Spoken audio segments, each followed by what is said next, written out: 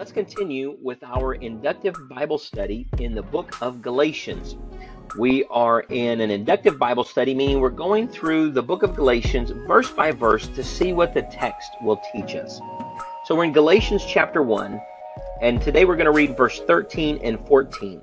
And this is, again, Paul is the author of the book of Galatians. He has had this radical transformation, and he is talking about the gospel to the church that he planted in Galatia. And he says, "For you have heard of my previous way of life in Judaism, how intensely I persecuted the church of God and tried to destroy it.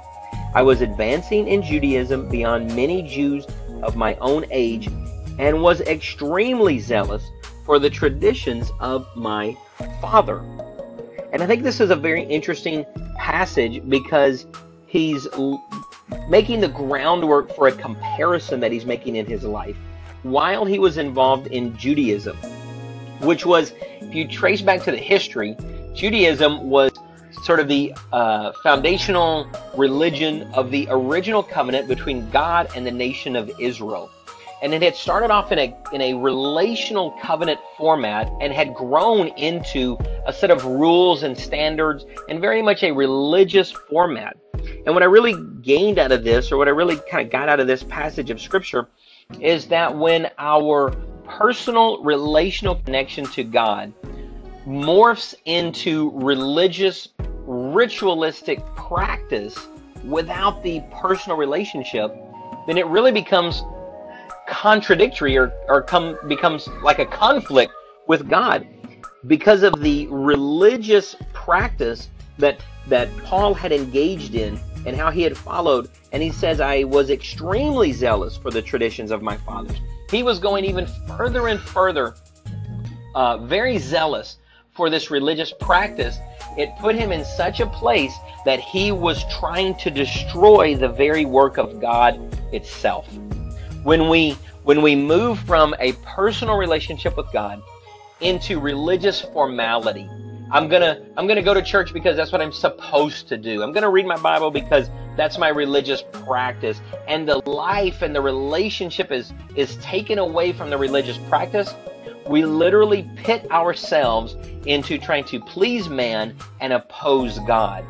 There's nothing wrong with religious practice. I love going to church. I love reading my Bible. I enjoy fasting and praying and the things that are religious practice, but I make sure that I keep my heart in such a place that all of these practices are out of the relationship, the personal relationship that I have with God.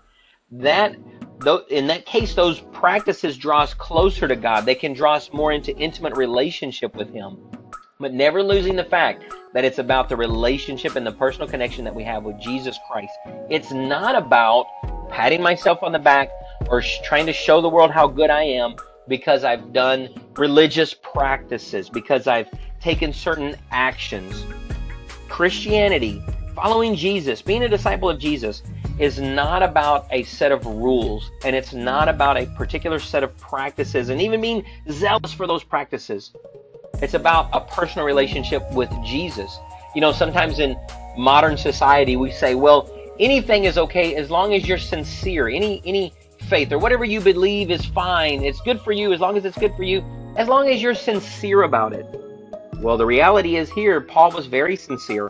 Paul was very zealous, more so than most people, more so than really probably most of us, myself included, listening to this podcast. He was very sincere, but he was wrong. He was on the wrong side of a relationship with God. And fortunately, because of the grace of Jesus, Jesus invited him to the right side. Listen, the Bible clearly says that Jesus is the source of life. He is our source of salvation. And our religious practices, apart from Him, set us against Him. And it's important we set our hearts into personal relationship with Jesus and allow our practices to reinforce that relationship, not come in place of that relationship. So guys, I appreciate you guys listening in. I hope that this has been a blessing to you. If you're listening here on Anchor, please hit that call-in button or comment button. Let me know your thoughts. If you're listening in another podcast format, you can email me at travis@gosurfchange.com. God bless you.